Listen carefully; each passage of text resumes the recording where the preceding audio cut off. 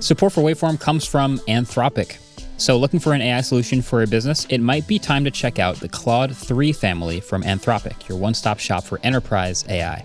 So whether you're powering a customer chat experience or doing complex R&D or need advanced analysis, Anthropic can help provide you with frontier intelligence. So if you're looking for speed, power, or anything in between, the Claude 3 family offers AI models for a variety of tasks and budgets. Join the thousands of enterprises who use Anthropic to navigate this new frontier. Visit anthropic.com/Claude, CLAUDE,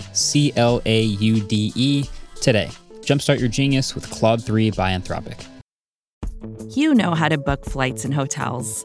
All you're missing is a tool to help you plan that unbelievable travel experience. That's why you need Viator. Book guided tours, excursions, and more in one place. There are over 300,000 travel experiences to choose from, so you can find something for everyone. And Viator offers free cancellation and 24/7 customer support for worry-free travel. Download the Viator app now and use code Viator10 for 10% off your first booking in the app. Find travel experiences for you. Do more with Viator.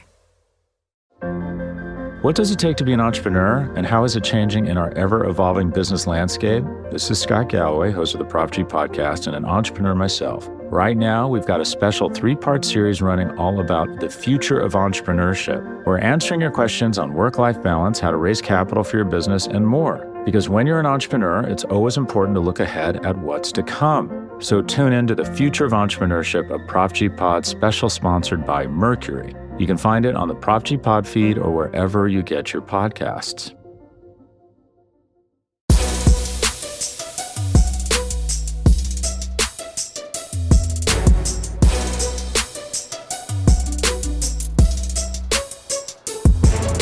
All right, welcome back to another episode of the Waveform podcast. We're your hosts. I'm Marquez. And I'm Andrew. And today we've got an interview episode. I got to talk to a fellow internet creator, Mike Winkleman, aka Beeple. So this is a fun one. This is maybe a little bit unexpected. We've usually talked to video creators in the past, but you've probably heard of Beeple sometime, at least lately, from his art. And a lot of the stuff going on in the NFT world. We've talked about NFTs a lot, probably like the last 3 episodes. So I hope no one's getting sick of it. I know they're all the hype, but this is kind of like the holy grail of the NFT world right now. He would probably hate that I said that. But just like he's the one, he just sold something for $69 million, which is like the headline absolutely everywhere. But the thing behind it is he's been creating these pieces for like 13 years. And I don't think people understand that. They think there's just this piece that sold for a ton of money and it's NFTs and it's all the hype. But there's so much more to him as a creator. And right. I've looked up a lot of interviews going before this, and he's just absolutely fascinating. And he has so much more to say than just, I sold an NFT for a ton of money. Yeah, I want to preface this interview with a couple things, but really, I feel like what I learned when talking to him and when just looking up all the stuff he's done is we actually have a lot in common. Yeah. Just from the creator world. So just here's a few things that crossed my mind. First of all, like I said, he's been making art for a long time. He's on this daily project where he's been making a new piece every day for 5,070 consecutive days. So that's over 10 years straight of not missing a day, which is wild. He started in 2007. I started making videos in 2009. But also just in the fact that a lot of this stuff relies on the tools and the software. He relies on a lot of rendering and Octane and 3D stuff and relies a lot on the GPU specs today, but it wasn't always that way. And we talk a little bit about that in this interview. Also, he doesn't edit much on his laptop anymore because he needs more of that processing power. That's something I also deeply relate to. So you're saying you just found someone who agrees that you should have a Mac Pro for YouTube videos, pretty much. Basically what I'm saying. We also talk a little bit about paying attention to internet comments and whether or not they can be constructive with your work. And also just the fact that he's self-taught. He didn't go to school for this.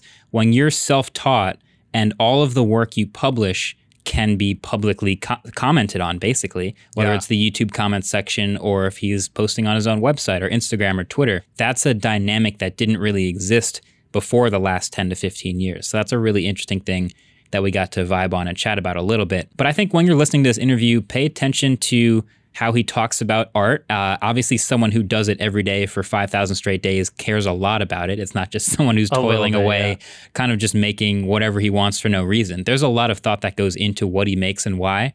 but also pay attention to how he talks about the tools he uses and why he uses them. Something I always hear from aspiring creators, or at least when I get asked to give advice, is like, I need to buy something that you have to be able to start doing what you do. And that's always a trap. You never actually have to immediately, I mean, if you don't have a camera at all, I guess, yeah, you'd have to buy one.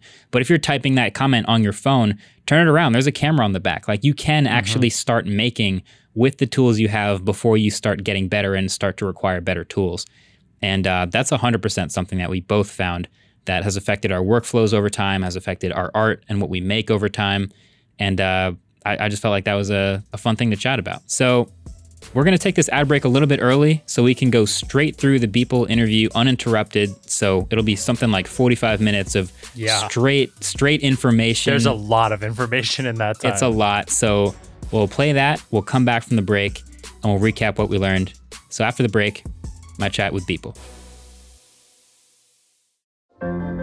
What does it take to be an entrepreneur, and how is it changing in our ever-evolving business landscape? This is Scott Galloway, host of the Prop G podcast and an entrepreneur myself. Right now, we've got a special 3-part series running all about the future of entrepreneurship. We're answering your questions on work-life balance, how to raise capital for your business, and more. Because when you're an entrepreneur, it's always important to look ahead at what's to come. So tune in to the Future of Entrepreneurship, a Prop G Pod special sponsored by Mercury. You can find it on the Prop G Pod feed or wherever you get your podcasts. Support for this show comes from NetSuite, and that's exactly what NetSuite provides, support. But what they really provide is support where you need it, because no one needs help where they don't need it. So NetSuite wants to provide you with products and services that are tailor-made for your business. Help where you need it. NetSuite is a top-rated cloud financial system bringing accounting, financial management, inventory, and HR into one platform and one source of truth. With NetSuite, you reduce IT costs because NetSuite lives in the cloud with no hardware required, accessible from anywhere. You cut the cost of maintaining multiple systems because you've got one unified business management suite. You improve efficiency by bringing all of your major business processes into one platform, slashing manual tasks and errors. Over 37,000 companies have already made the move, so do the math, see how you'll profit with NetSuite. By popular demand, NetSuite has extended their one-of-a-kind flexible financing program for a few more weeks, so head to netsuite.com/waveform. That's netsuite.com/waveform, netsuite.com/waveform. Also, quick language warning, if you usually listen with your kids or something, maybe not this episode, there's a couple words in there. Other than that, let's get into it. All right, Mike, aka Beeple, thanks for joining me on the Waveform podcast. Thank you for having me. Super honored to be here. And I've been a fan of the channel for the longest time, so this is super, super cool to talk. That's amazing, man. Should I call you Mike or Beeple? I've seen both. You can happen. Just call me Mike. Okay, cool. Just call me Mike. Just want to make sure. So the story of the past couple weeks has been crazy. I'm sure your inbox has been just nuts. Oh my God. Insane. It has just been insane. But there's so much context to it that I want to get into because I feel like you and I actually have a lot in common. Like in the digital space and as creators. And I'll talk about some more of these like interesting points I've come up with in a second, but I feel like we do. So we'll see. We'll see if I'm right. Okay. So for the 3 people unfamiliar, how would you describe what you do as Beeple and like what the origin story is? I'm sure you've told it 1,000 times. Sure. So I've been creating, digital artwork for the last, about 20 years, over 20 years, actually. I'm 39. And so about in 2007, I started the Everydays project, and that's kind of the project I'm sort of most known for. And that is where I do a picture every single day, from start to finish and post it online.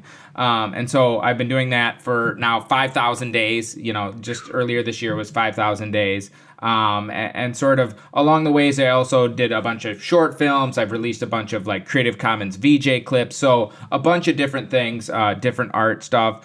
A lot of it is very weird and gross, and it's not for everybody. It's definitely not for everybody, but it's, definitely got a lot of sort of topical themes lately, kind of commenting sort of in real time almost on kind of the events of that day, almost like a political cartoonist. But yeah, it's definitely taken an evolution. And just recently, obviously, there was this kind of a big sale. For sure. Yeah. Sort of the apex of like why your name is everywhere. How do you feel about Beeple being above the toy that you originally based the name off of now? If you just Google Beeple, no one knows about the toy anymore. It's actually been above the toy for a while, and so it was, at first it was sort of like, oh, what's a Beeple, and so I would tell people, and then I'd have to keep scrolling down. It's like, well, there's one of these. There's a Beeple somewhere here, and now I'm sure it's very, very hard to find the toy. But if you want to see what the toy is, just Google Beeple toy.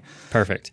So the graphic design stuff and all the art you've made is, correct me if I'm wrong, self-taught completely. Like, you didn't go to graphic design school, you didn't go specifically to college to learn how to do this. You've just been making stuff for a long time. Is that right? Yeah, I've been, I went to school for computer science, and about halfway through I realized, I was spending all my time making, weird little art stuff, and that I didn't really want to be a programmer. So I got a job doing sort of web design, and then really put all of my true energy into sort of the Beeple stuff, kind of on the side, and started growing sort of like a following from there. And then along the way, I started getting, better and better sort of clients and doing, more freelance work as Beeple, and then was able to sort of quit my job and just do freelance sort of full time and kind of, as a digital artist prior to NFTs, that was kind of the only way to sort of, make a living, was doing, kind of freelance work. Right.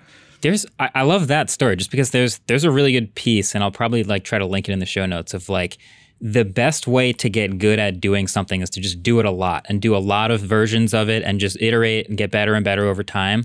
And that's what I relate most to. Do you think a lot about the fact that you're self-taught and that's not necessarily the normal path to becoming an artist? 100%. And that is the biggest sort of piece of the Everydays project, that in all the sort of hype and everything, over the last couple weeks here, that I think people are missing is the sitting down every day and working. That is the most important part of it. That is the biggest message from it. And that it was something that I started in 2007. I saw an illustrator out of the UK named Tom Judd. He did a drawing a day, and I thought, that was a really cool way to get better at drawing. And I thought, I'll try and, do a drawing a day. Mm-hmm. And so I did that. After a year of that, I thought, well, maybe I could teach myself a 3D program and do the same thing, do a render every day. And so I started doing that and just kept doing it. But the same reason that I started it, to get better and to practice, is the same reason I will do it today. Is I still feel like there's a huge amount of room for practice, huge amount of room for growth. And so, I think incremental improvement like that is a key piece of this. 100%. That's one of the questions I get asked all the time. Is how do I get started? Or how do I get better at making video? Because you watch today's videos on YouTube, and you're like, well, I can't just jump right in and start competing with that. But my advice is always, if you just start now, and if you literally do one video every day, you'll learn a lot more than if you tried to work on one video for a month straight. I'd much rather you do 30 videos over 30 days. And I think that person's going to learn a lot more than the person who tries to work on one thing for a long time as a beginner. 100% agree, because I think it teaches you, when you're starting from scratch every single day, it teaches you kind of the whole thing, and it teaches you one of the most important things is how to finish a project. And that's a very, very hard thing. Finishing something and just being like, yeah, good enough. That is very, very hard for artists. And that's something, when you have a deadline every single day, it forces you to do that. So that's a really, really key piece of this. So now you're at 5,070 days, I think is the number currently. Something like that. Sure. Sounds about right. Haven't missed a day. Have not missed a day. Oh my God, sweet baby. I'm sure I will. That'll be a bad day. That'll be a bad day. Yeah, I have so many random questions about that. Do you don't have a goal of a number you want to hit anymore, right? You're just going. Nope. I want to do them until I die. At this point, I want to do them every single day till I die. That's the goal. Poetic. We'll see. What's the closest you've ever gotten to not making a day? Are you ever at 11:59? You know what? I just should hit publish. Not that close, but I've been close. I've been 11:50. For a while, I was kind of being stupid and pushing it. Now, a lot of times, I'll sort of post something on Tumblr. I'll post kind of almost like a work in progress. So it's okay, it's done. It posted at 11 or something like that. So it's sort of okay, this day's in the bank. And then I'll work literally right up till 11:59. Improving it, and that will be kind of that's the final one for the day. So I'm not sort of okay, the power goes out or some crazy thing happens, and it's so I've gotten close before. And there was actually another time where I took again, it has to be posted online before midnight, and so I got on, I sort of did my picture, I was taking a flight to Brazil for like a talk or whatever, and the flight was at like, noon or something like that, or 2 or 3 or something, and it was going to go overnight, and I wouldn't land until the next morning. So I had to do my picture before I got on the flight, obviously. Yeah. And so I did my picture, got on the flight, this is a 9-hour flight, no internet. Hour into the flight, I'm like, oh crap, I never posted it. I definitely remember doing it, but I never posted it. And it's like, did I post it? No. Did I? And so literally for 9 hours, I freaked the hell out. It was just the most like absolutely just excruciating mental pain like that I had fucked up, and it was just like the worst. Yeah. And then as soon as we landed, checked the internet, and I was like, oh yeah, no, I posted it. Oh, okay. I just forgot. It's like, Nice. It was just, oh my God, it was bad. There's so many versions of this, like, working at something every day. One of my friends, Casey Neistat, you've probably seen some of his videos. Yeah, I actually just started like kind of like talking to him a little bit. Amazing. He did something like 300 plus days of vlogs in a row. And something I found really interesting about that was you never really get to bank anything. Every vlog is a new day. You start from scratch every day and you finish it that day. Are you the same? Do you have like a bank of rough drafts to start with? Nope. Nothing? Everything is starting from blank slate that day. Like that's kind of the point of it, is starting over every single day. Yeah. So they're definitely not like kind of like banked up and I'm just sort of like releasing them. Each one is done start to finish that day. That's so cool. Okay, so now that I've seen a ton of your work, and if people go to your site or your Instagram, they can get a taste of the variety and the sheer chaos that it is. There is quite a variety. And that's the thing that I think is interesting too, is it's taken a lot of different sort of like forms over the years. Like in the beginning, obviously it was drawings, and then it got very abstract, like sort of like as I was, and very rudimentary as I was learning these 3D tools. And then it kind of turned into these sort of abstract kind of like landscapes, sci-fi landscapes. And now it is just kind of like gross, weird stuff, internet culture, pop culture, like, kind of weird stuff. It's beautiful. Now that I've seen all of this, I'm curious, like, what makes a really good piece for you? Like, people ask artists all the time to like define a success or define like doing what you set out to do. Do you have a barometer for like what you really like about some of your pieces? Sure. Most of them I don't like because it's something that I only did in a couple hours. So most of it's like, I see all the things that could be better, the things that could be improved. So I actually don't like most of them. But that again is sort of a piece of this. To me, it's kind of, there's some part of this is it's not up to you to sort of like judge what's good. It's up to you to make the art, and other people can judge and they can like it, not like it. But that's not really to me like any of your concern. So the thing that when I do find a piece where I was like, oh, that turned out good, it honestly feels like I got lucky. That it's sort of like, some things clicked, and it's like, I feel like I just kind of got lucky there. Like things kind of like fell into place. There's a few times where I'll do a picture and I like put like a huge amount of time into it, and it feels like it turned out good, and I didn't get lucky, but those are very rare, very, very rare. Yeah, I can definitely relate to that. Do you have like favorite pieces that you've done? Like maybe even in the 5,000 days, are there pieces that stand out where you're like, I can't believe I did that in a day? Because that's what I look at and see like most of your stuff. I'm like, seriously, he did all of that in a day in Cinema 4D? Yeah, there's not pieces where I'm like, I did that in a day, but there's definitely pieces that stand out because they sort of opened up sort of new avenues. They were kind of like, okay, something with Kim Jong-un, or, the first time I used Buzz Lightyear or some other character or something like that, or, learn some new technique that sometimes that kind of like, okay, now here's a new path of like where I can sort of go with this, kind of moving forward. Those are sort of like, days that I like more. Gotcha. So there's a pretty recent new Tiger Woods quote where someone asked, have you ever walked off the golf course and just thought like, that's my best work. Like I'll never reach that. That's the best round. I couldn't do better than that. And he was like, no, like I'll never be like truly satisfied with like any one piece of work.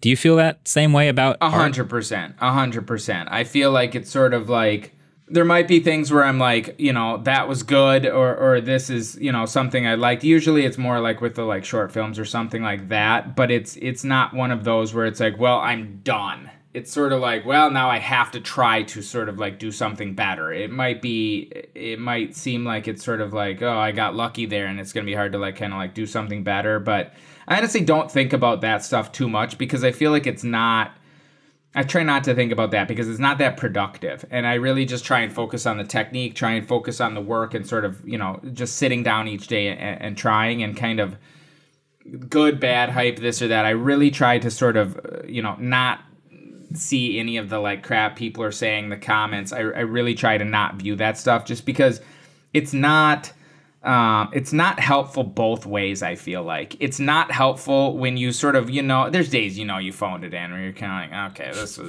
was phoned in. Come on. Mm-hmm. And then you see a bunch of people like, oh my God, this is amazing. Like, that's not good for you. I don't think. True. That's not healthy. And it's also not healthy when you do something and people are like, this is crap, this is gross, what is this, blah, blah, blah. It's kind of like, okay, guy, that's fine. Just unfollow me. Just, if you don't like it and you're offended by it, just unfollow me. There's millions of other things. You don't need to follow me. You can cancel me very easy. Unfollow. Yeah, I feel like that is actually something we have in common is like you have to be very selective about how much stock you put in people's comments about your work. Like for Yes. video, sometimes there's this thing on YouTube where like you think you spend like a ton of time on a video and you're like, this one's gonna hit. I know this is an incredible video. And then it doesn't. And then the next video you spend half the time and it blows up and you're like, why is this the one? So to an extent, you have to have like an internal barometer of like, I know that this piece feels good to me and this is why I want to publish it. So I think that's definitely something we have in common there. Yeah, 100%. I think it's sort of having some level of filter for sort of social media feedback, especially because it's totally unfiltered with like comments. And these are people from all over the world. You have no idea who they are, and it's sort of like you have no idea if their background of this, and it's sort of like they're presented all as equals, and it's sort of like, okay, well, am I just taking advice from like a 14-year-old kid who had a bad day because his mom grounded him? Like, probably. And he's like taking it out on me. Like, why would I listen to that? I feel like a lot of times if you saw the people behind the comment, you'd be like, okay, yeah, I'm ignoring that. I don't. That's like, very okay, true. That's a kid, or this is a person who knows nothing about this thing. Like, why would I listen to this person? Oh, that's another one is where you're like, oh, the people commenting on the art are the people that don't do art. So it's pretty. Yeah, it's kind of like, well, why the hell would I listen to you? You don't do art. Like, exactly. It's or the art that you like, I don't like. So it's kind of like, that's fine. That's your comment. Like, I'm not going to listen to that. So exactly. I think sort of being cognizant of that fact, having a group of people whose, sort of feedback you do respect, I think is important, and kind of just really sort of filtering the rest out because it's toxic and it really messes with your head. So, okay, when you start a new project, blank slate, sometime in the morning, at any point in the day, you started something It's almost new. always at night, actually, because it's sort of like it will take up as much time as I give to the everyday. So it's like, okay, I usually have to get all my other crap done, during the day, and then it usually at like 8 or 9 or something like that, I'll start it, or later. Got it. So you start this project sometime in the afternoon. Do you have an idea of like what you're going to make as you're starting? And I ask that because, when I'm making a tech video, I have a really good idea of once we start making the video, what I'm aiming to make. And for the most part, we can get pretty close, right? We have a list of like shots we want to get. We have a physical thing, like a gadget that we're pointing a camera at. So we know what we're going to get. Yep. But once in a while, there's like some fancy shot or like a robot shot. We have a camera robot. We like to mess with it for hours at a time for a quick shot. And we have an idea, and then it just ends up totally different because of the tool we use. Yes. I'm curious if that happens with your pieces. Like you start in one direction and the tool veers you off, or your brain, independent of the tool, veers you off, or both? Yes, absolutely. 100%. I usually have some level of idea of like I sort of will take some time and sort of look around the internet, look around like current events going on and try and get an idea, like just a starting point. And it might be just like, oh, this shape of building or this sort of, it might be something very, very sort of simple or very sort of like abstract. And then from there, it's kind of like whatever happens, happens. And sometimes it's just sort of like I'll try something and it'll be like, okay, that did not work and we got to pivot here. Or it'll be like I'll get a different idea or that. So it's very much sort of like, and it could change drastically right at the end. So it's very much sort of like, this is kind of, I'm just sort of rolling with it and kind of, usually what happens is I just run out of time. And it's sort of like, oh crap, I don't have any more time. Like this is pretty much what it is. And so sort of, understanding how much you can get done in like an hour, really helps with that to be like, okay, we got to kind of start wrapping this up here because we're running out of time. So being flexible like that, I think, is really important. And it really feels like I'm playing and experimenting each day. And so that's what, to me, keeps it super interesting, as the person spending an ungodly amount of time sitting at a computer. Do you feel like the tools? You're using Cinema 4D for most of the stuff lately? Yep, Cinema 4D and like Octane, yep. Do you feel like you know it well enough that you're never really held back by what you want to make by the tool? Because No, with not the at all. robot, I'm literally like getting to a certain move where the arm of the robot can't physically make the move. I'm like, all right, we have to adjust our shot now. But I feel like you don't really have that limitation. No, I don't. I actually don't feel like that at all. I feel like I know how to do certain things in the programs, but the programs are sort of like rapidly evolving, and now Unreal is like a big thing and like super like, powerful. And so it's a space that moves super quickly, and the workflows can change really fast. The way I work now is completely different than the way I worked when I started. So I think it's something that is so... I know a piece of it, but that you can pretty quickly throw me off my game where I'm just like, whoa, what the? I have no idea how to do this or like how to do that, because there's just so many areas to sort of making these images. There's modeling, there's texturing, there's UV mapping, there's animation, there's rigging, there's lighting, and like, when you look at like a Pixar movie or something like that, each person is just doing like one tiny thing, and it could be like really insanely tiny. I went before a couple years ago while they were making Frozen 2 and talked to some of the guys at Disney Studios there, and they were like, "Oh, well, we work on the like water," and the guy's like, "Well, no, I just work on the foam." And it's like he didn't even work on the water; he just worked on the foam on the water. Sheesh. That's it. Like that was his full-time job for like years. And so it's like that's how specific it is on these movies. So there's so much to learn. It is just like an endless thing, and it keeps changing based on the like software continuing to update. That's crazy. Yeah, like I feel like you could spend a decade or 2 or 3 inside of a piece of software and never fully master everything it's capable of. Absolutely.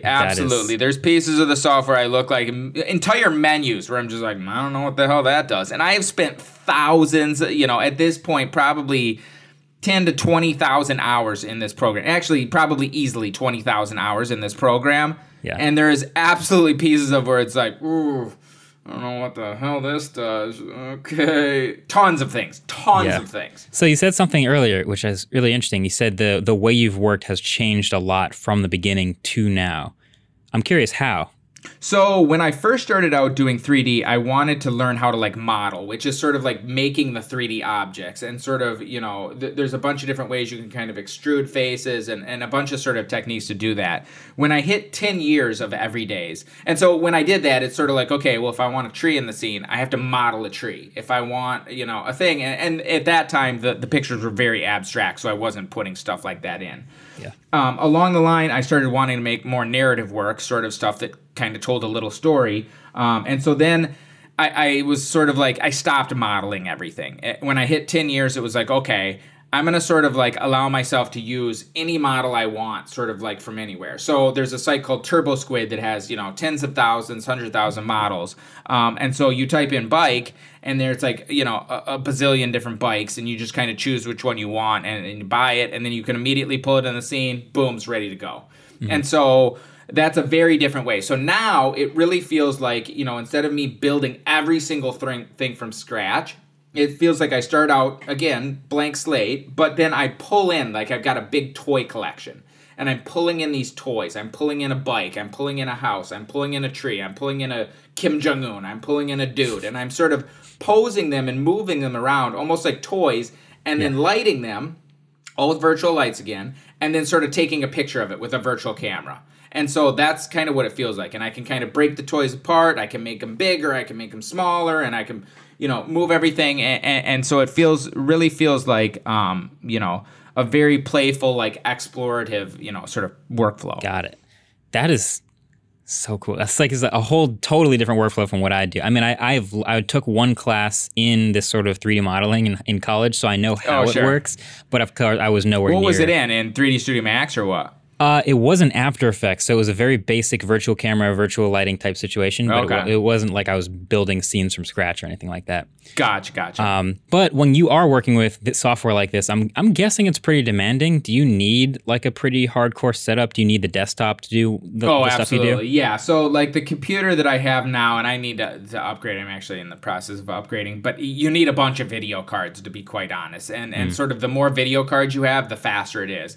And for stills, it's not as necessary, but once you start doing video, you need some beefy hardware. And so when they do, again, these Pixar movies, they're called render farms, and they're just massive, just banks and banks of computers. Because the thing that's very hard with the doing this, and video games, are obviously running, basically making 3D stuff in real time, but they're taking a huge amount of shortcuts to make it faster. Yeah. Versus what I do, the light is calculated in a much more specific, much more accurate, like physically accurate way in terms of like how it bounces off of, objects and how it interacts with things in the scene. So the way the materials and the light works, that's what makes it take really long to like render. Right. How long is a render of a project? Each image, I would say, it really depends on the image and what's in it. There's certain things where if you have some, kind of like complex glass where you've got light going through glass and it's like sort of, making refractions and reflections and stuff. Certain things can take longer. I would say on average, it's not that long. I'll kind of like have it rendering in the background, and then I'll sort of save like kind of like a proxy copy and start working on it in Photoshop, because all the time, I will sort of get it to a certain point in Cinema 4D, and then I'll kind of take it into Photoshop and like, okay, draw in blood, draw in, milk, whatever, and just, sort of finish out the like details of the picture in Photoshop, just because it's way, way faster than sort of doing it all like natively in 3D. Gotcha. So if it's like a half hour, I'm just ballparking like a half hour. Yeah, it could be like, something like that, 15, 20 minutes, something like that. Okay. And what happens is it gets sort of like, it shows you the image right away, but it's very grainy, and then it will get like clearer and clearer and clearer over time. Like it will slowly sort of resolve and get like, crystal until you could just let it keep going for like a really, really long time, and it'll get like super insanely sharp. Right. Are you trying to get like 3090s like in SLI together? Like, is that the ideal setup for your work? Yeah, honestly, that is like the getting super beefy cards like that is, definitely makes a massive, massive difference. If you're ever, I guess, not at your desktop where you're doing work like you mentioned on a flight or something like that, how does that change the work at all? Or are you just 100%. Like, all right, it's going to take longer? No, it definitely changes the work, because there's things, it can be so slow that it's like, if I do this, like it will take like an hour or something to do it. And it's like, and usually when I'm traveling, I don't have as much time. So it definitely absolutely sort of like changes the work and changes what's possible, because if you have, a mobile, and I've got a decent laptop, but if you have, just one graphics card versus, having at home here, I've got like 8 of them. Between two computers sort of like networked together, well, then it's literally like 8 times slower. So now something that, would take maybe 10 minutes to render is now taking 80 minutes to render. So it can make a big, big difference in the like, what's even possible. Yeah, that's another thing we both have to deal with is like, if I'm working with 8K red raw footage, I literally refuse to take my laptop to that entire edit. I'll either change cameras or change the video to not have to deal with it on the laptop. So that's for sure a pretty nice benefit. Those video files, like raw, like 8K, like it is insane how big they are. Like they're just massive. That's one thing that I feel lucky to not have to deal with that stuff, especially when it's long. It's like, that is no joke. But you kind of build your workflow around it in a way. Like you say, you have 8 GPUs networked together. Like when you deal with like 700 gigs for a single project, it's like, okay, I just need a lot more fast storage, and that's just something I know I have to deal with. But eventually, you build the setup around what you know you have to do. So sure, it's been all right. It's been all right so far. I want to get super nerdy just on the spec of your setup. Just like what sort of GPUs or what specifically do you look for in like new equipment to help your work get better? People ask about cameras all the time. I can only recommend so many things about a camera before I'm getting too specific for the person. But what do you look for in stuff that makes your work better? Sure. Honestly, with like GPUs and stuff, it's really literally just like the fastest one you can get. And usually they're just sort of, NVIDIA GPUs work the best with the software that I use. So it's just, if you can afford a 3090, get a 3090. If you can afford a, 2080, then get a 2080. And so it really is quite linearly sort of like, speeds up the more you get. So the only thing I would say about that, though, is I really, I get that question a lot too, and I really am very cognizant of people sort of like, well, I don't have this video card, so I can't do it. And it's like, nah. That's a bullshit excuse. That is a bullshit excuse. You can do it with anything. And I was doing this with a much crappier computer. For a while, I had this netbook that was just like a complete piece of crap. Like the computer that I had 13 years ago, when I was doing these, is nothing compared to what I have now. So I would really caution people against sort of like, I need XYZ hardware to get started. No, you don't. That is just an excuse that your mind is telling you to put this off. You could get started tomorrow with whatever computer you have. You could download 100%. A free copy of Blender. Boom, get started. 100%. People ask, what can I buy right now to start a video? Look, if you're talking to me on the phone right now, that phone has a camera right there. You can get started. It's right there. One last random question on that. What's the weirdest place you've ever found yourself working on a piece of your art?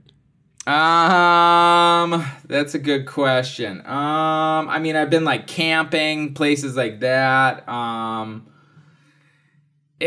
been in, that's a good question. It's usually not that, because it's sort of like I'll plan ahead. It's usually not like that I will sort of like do it in a weird place, because I can't sort of predict what's going to happen. So sort of if I know it's going to be a weird day, we're traveling or something's going to happen, I'll just get it done right away in the morning, and just like, then I can relax too, because then it's sort of like, it's kind of hanging over me a little bit. Not a huge amount, but it's sort of like, I got to do that. What if this happens? What if the car breaks down? How am I going to get to this? Like, I'll just kind of plan ahead to make sure we don't have another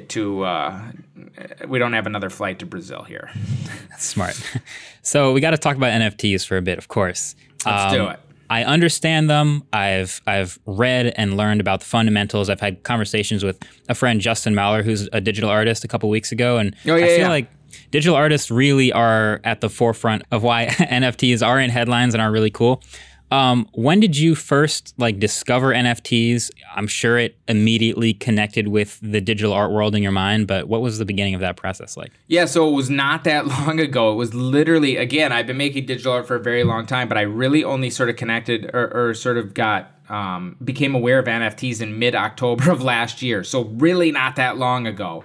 People kept hitting me up and being like, oh, you got to look at this NFT thing. You got to look at this NFT thing. And when I finally did, it was just like, oh my God, this is like insane. Like, I didn't think you could sell a video, or a picture like this, much less for this amount of money. Like, this is crazy. So I really just instantly sort of connected with it. And from there, it was just down the rabbit hole and just reaching out to anybody in the space. Collectors, artists, CEOs of these platforms, developers, anybody who would talk to me to be like, what's going on here? What's possible? What's not possible? What have people done before? And so it is just a very exciting, interesting space that moves very, very quickly. That's the other thing. It is super, super fast that things progress. So it really keeps things quite fresh. 100%. You gave an interview not that long ago that I found was really interesting, where you were explaining other possible future uses of NFTs. So obviously you have the certificate of authenticity for the piece of art. So digital art is going great. But, potentially in the future, you're talking about other documents where you need to certify originality, like a title for a house or a deed or a car or whatever that is. Is that a long-term future? What kind of path do you see between today and that? Yeah, I think that's where I think, and I've talked to a couple people. I talked to Mark Cuban, and it was like, is this what it was like in the beginning of the internet? He's like, this is exactly what it was like. And that this technology is really quite simple. It's just, again, proving ownership of something. That can be applied, and you can put rules on top of that. That can be applied to so many different things that I really, truly believe, 5 years, 10 years from now, or whatever, we'll have tons of NFTs. And most of them will just be boring stuff where you're like, okay, here's the NFT for my iPhone. And it could be as simple as if you have an NFT for the iPhone and you want to sell it to somebody, you transfer the NFT to them, hand them the phone, boom, done. And sort of like that is what ties the two together, ties the physical to the thing. It's backed by the blockchain. So I think there's going to be a massive, massive amount of different, applications for this, and that we've just barely scratched the surface. And that I think it's super, super exciting, technology that I think right now it is very speculative. It is very sort of like, don't go in there and be like, oh, if it's an NFT, it's automatically worth something. That's not remotely true. And so there again, the beginning of the internet, there was a lot of stuff, and there was a lot of like, you made a web page? Okay, here's $10 million. People just going crazy. And there was a bubble, and it burst, but it didn't kill the internet. People kept using the internet. And that's where I think you're going to see with this. I think it's, there's a lot of excitement, a lot of hype, but I think there's going to be some real projects that have lasting value and sort of like, either utility to make people's lives easier or connect with people on an emotional level. So I think we're really, really just right at the beginning. That makes a lot of sense. Like that, the Carfax, today, like relying on that older version of a certificate of ownership versus this backed by blockchain version of the future seems like the same thing. Seems like the beginning of the internet versus the beginning of this new format. So I like thinking about it that way. But also the nature of the bubble is like, you're going to get, I'm curious what you think of NBA Top Shot, but you're going to get things that seem a little bit crazy just because it's the beginning that you have to use your common sense on whether you should actually get invested in or not. I really like Top Shot. I think it's really good. And I know that every single play that people are paying money for, that's the thing. It's sort of like, as a concept, I think Top Shot's absolutely going to be around. Now, XYZ player dunking on this player in some random game, it comes down to this. In 10 years, is anybody going to care about this thing? Right. If in 10 years or 20 years, people are still going to care about that specific dunk, then it will be worth money. If in 10 years, nobody cares about that dunk, it will be worth nothing. And so it's like anything else. It's you got to think like long term. Is somebody going to care about this work in the future? Is it culturally relevant? That it has some history, has some staying power. That's what's going to keep things to hold their value over time. I fully agree with that. For the NFT art, do you think maybe some sort of like a generational gap possible where it's hard for a lot of people? When I explain this to like my parents, for example, it's like, so you don't get a thing, you pay the money, but you don't get to hold it. Like you've bridged this gap with, the physical items that you get to send people, the little case, the holographic scan thing, all that stuff. I think that's a great way to mentally bridge that gap to feel like you're getting something for your money when you buy it. But do you think that's something that's hard for people, like 100%, to obviously understand? It's very, very hard. It's a different concept, but it's also a concept that we have in a number of different, arenas. And I've sort of gone back and forth with a bunch of analogies because, again, this isn't really about restricting ownership of something. It's not about sort of, saying you can't see this thing, because everybody can see these things online.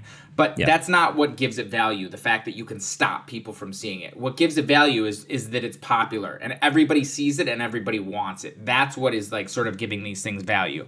And the physical thing, again, let's go back to a baseball card. What is a baseball card? It's just a little piece of cardboard. It's like, what are you buying? Like it's like, oh my God, you spent like, $300,000 on a little piece of cardboard. Why would you do that? But everybody accepts that baseball cards, a Mickey Mantle rookie card, has value because you know what it symbolizes. It symbolizes that person's career. It symbolizes that work. It symbolizes that sort of, excellence in this thing. And so really it's just a little piece of cardboard. And a painting is no different. It's like it's just a stretched canvas, piece of cloth with some like drips of paint on it. Well, it's like, well, why would you pay for that? The actual physical thing is like stupid. It's nothing. And so This is no different. It's sort of like, does this connect with people? Does this have some cultural relevance? If so, it has value. Like, that's all it is. Yeah. I kind of had that moment in the shoe world where it was like, I realize I'm in the same world. I'll see a pair of shoes for $3,000 and I'm like, this is just cloth and glue and rubber.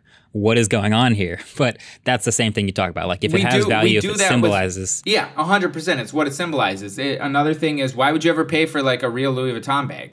You could just get a fake one cheaper. Why would you do that? That's stupid. Yep. You could say that's super dumb. That their whole business is just a sham, because it's sort of like you could just get the things, but it's like, it's not the same. It's different when you go into the store and there's that experience and you buy it. So we attach value to things, that a ton of different things. This is just a new thing. People will get used to it and people will come around to it and see that it's like, okay, there's a bunch of different digital, sort of virtual things that we already attach value to. A blue check mark. Well, what if you could just pay for that little blue check mark? Would that mean something? It doesn't really do anything. Right. People would pay an insane amount if they could just buy those. And so it's one of these things where we attach a ton of value to virtual things. It's going to take a second for people to come around to this, but they absolutely will. I'm very, very sure. For sure. All right, last big question. Whenever you talk about like a technology that's emerging or going well, I feel like you always have to consider the downside. Yep. Even with my own tech videos, the downside, some people would suggest, is like this rampant consumerism where people are just super focused on the latest, newest thing and wasting what they don't buy. Do you think a lot about the downside, the environmental impact that's talked a lot about in the NFT world, and what do you think about that? Yeah, it's definitely something that needs to improve. And this is sort of blockchain in general. There's sort of a criticism of blockchain is sort of that these transactions use a lot of electricity, and they do use like a lot of electricity.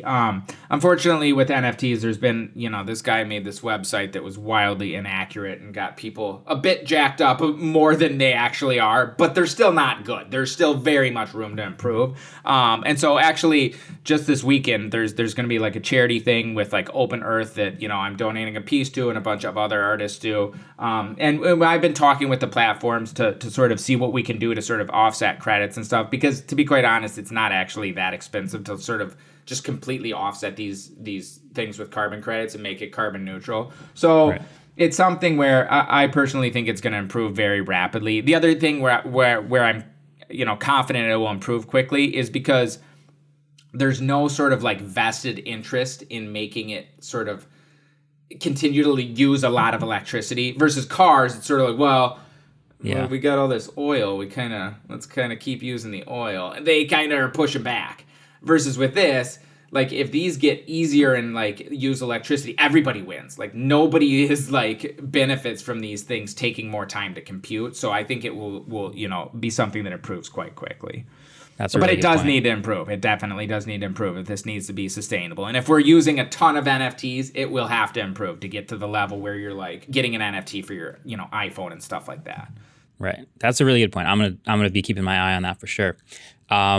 All right, so what is the future of Beeple? Like the you've done some collabs in the past, which I think are really cool. Even Elon Musk and the Mr. Beast Team Trees stuff. Yeah, I talked to him a few days ago, and he's like, "Oh, that was you with the Elon Musk." I remember that. What do you have like as someone who sold a $69 million NFT? Is there any like future thing you're still looking to possibly be able to do with your art, or is it just keep getting better? Oh, absolutely. So I really look at this as like, it's $69 million.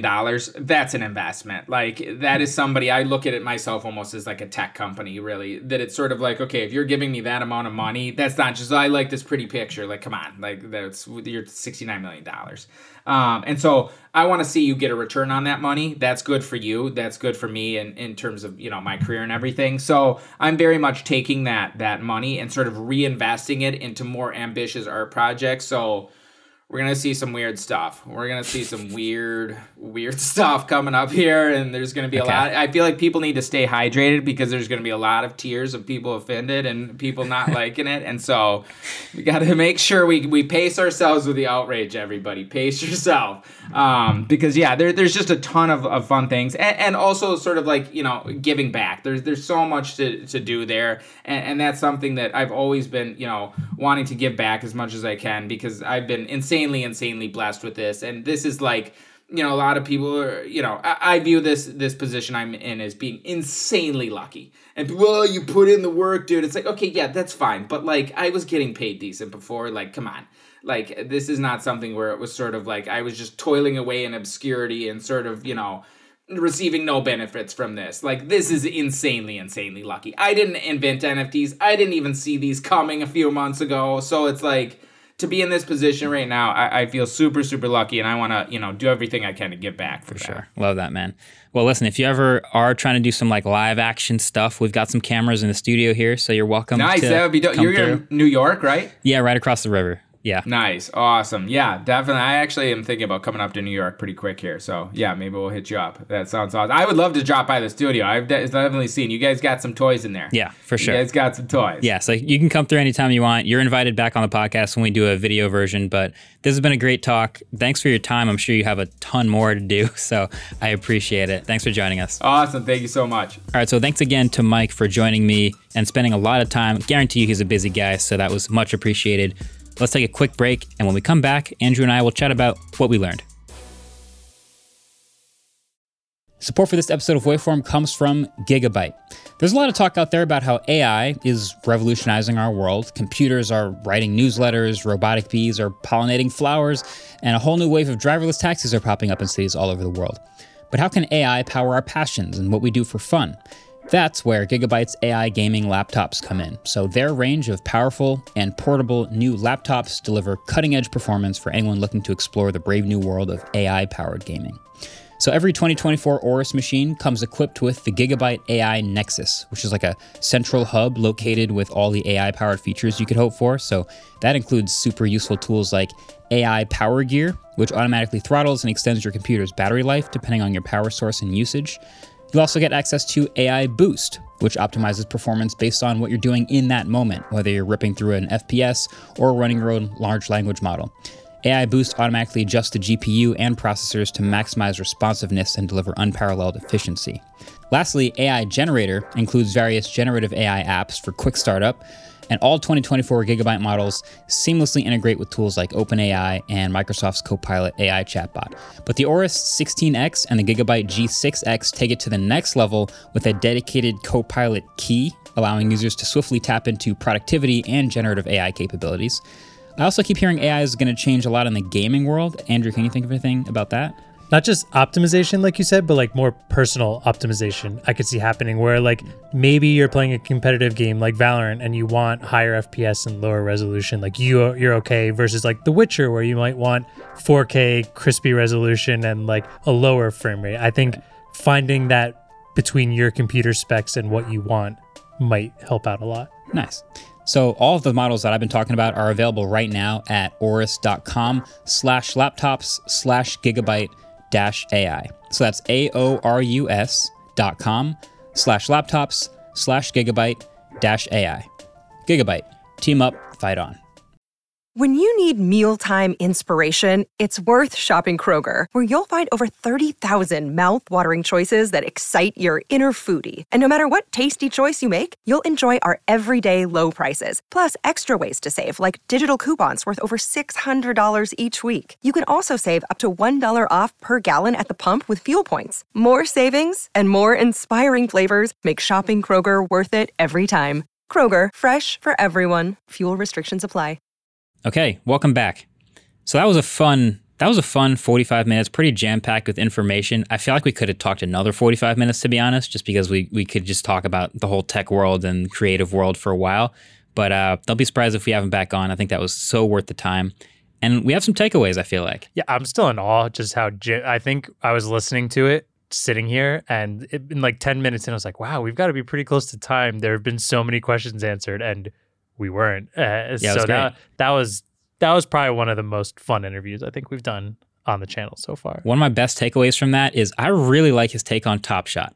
Like I remember I talked about Top Shot maybe a week or two ago on Waveform, and I think I mentioned something like, it's kind of pointless. Like you don't really own the moment. The plays are artificially limited. Like who's going to care about Top Shot in a couple of years? And I think that's because there's so many plays that people are buying that I feel like are meaningless. Like a random dribble crossover layup in a game that you're going to forget a week later. It feels silly to pay $1,000 for that. But he's right about moments that people will feel like they are attached to and will remember in a long time will hold on to their value better. So whenever this bubble breaks, because I think we all agree it's a bubble. Whenever this bubble bursts, those types of things will hold their value much better than the sort of meaningless things that don't make any sense. Yeah, I feel like you could use Top Shot as almost just like a microcosm of what NFTs in general like are going to become. Is that Top Shots right now, like he said, some of those plays are going to be, you're going to remember in 10 years. I think he said, if you remember this play in 10 years, it will hold value. Like that's what you should be looking for. But if it's just a random 3-point shot in like the second quarter of doesn't matter what game in the regular season, that probably doesn't really hold any value. And he's also said in other interviews before that NFTs are in this huge bubble, and that when that bubble pops, all the things that have specific personal value to people or hold some sort of memory or whatever, that's what's going to keep prevailing. And the bubble burst is just mostly going to get rid of most of the garbage that's out there. The people who are just creating to jump on this NFT hype right now. And that is a lot. This whole place is littered with it. One of my favorite things to do is make analogies and to compare sort of similar things and see how many parallels they are and maybe tie a bunch of strings together, and it helps me better understand and explain things, in my opinion. And my favorite parallel that I think we got to at some point in the middle of that was how Mark Cuban referenced it as kind of like a new beginning of the internet type thing, where it's kind of hard to understand at first, and kind of anything in that world automatically gets extra attention and potential financial incentive, like, oh, you made a .com? This is huge. And we all described it as a bubble, and it did burst, but it did leave an obviously lasting change on a lot of fundamental things that it just made a lot of sense for, like sharing videos, sharing, FaceTime, like communication, just a ton of things that the internet enabled. Yeah. And the other part of that was like an NFT being a certificate of authenticity could just be your car title or your phone's proof of like ownership, where you're definitely the only owner and not lying about it on eBay.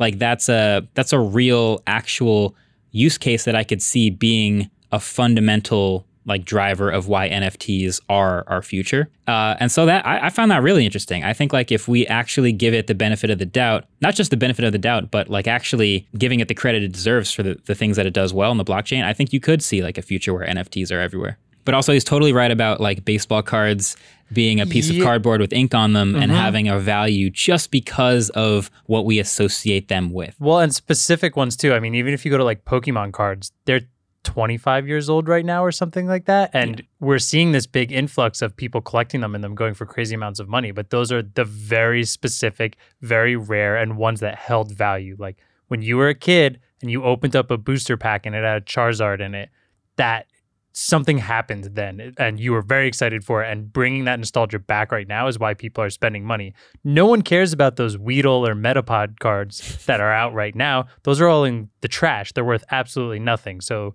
I think when that bubble bursts, whether it's nostalgia, whatever it does that makes you hold value to it is what's going to prevail on that for sure. So it's a common thread that I've tied through all of the things that NFTs could be useful for? What's that? Collecting. Yeah. Collectors. So we talked about baseball cards, basketball cards. We talked about Pokemon cards. Even if you want to turn this into like buying a gadget online or buying shoes, people collect shoes. There is always an inflated perceived value over the actual physical value of the object in collecting. So you might literally collect a bunch of coins that have a literal value but are worth more to you because they're significant.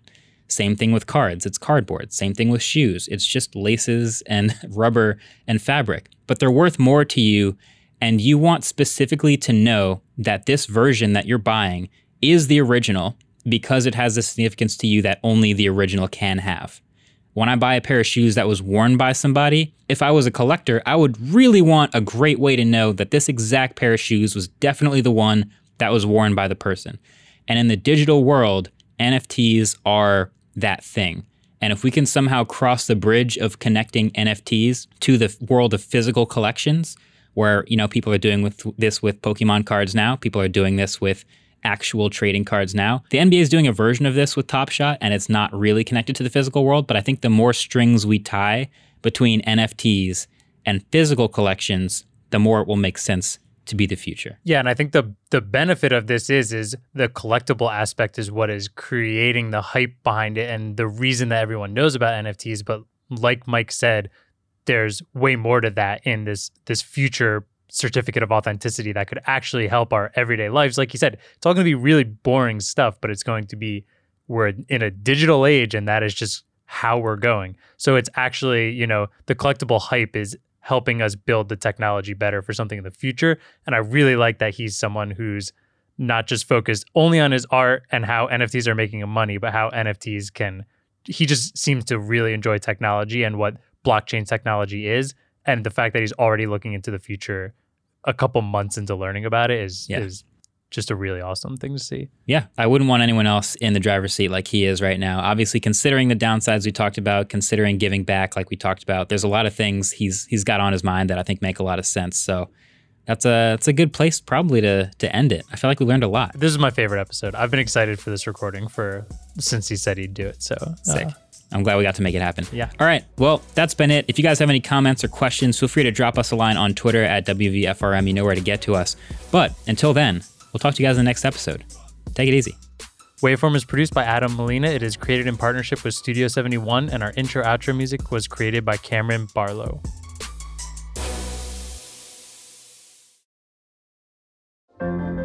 What does it take to be an entrepreneur, and how is it changing in our ever-evolving business landscape? This is Scott Galloway, host of the Prop G podcast and an entrepreneur myself. Right now, we've got a special 3-part series running all about the future of entrepreneurship. We're answering your questions on work-life balance, how to raise capital for your business, and more. Because when you're an entrepreneur, it's always important to look ahead at what's to come. So tune in to the Future of Entrepreneurship, a Prop G pod special sponsored by Mercury. You can find it on the Prop G Pod feed or wherever you get your podcasts.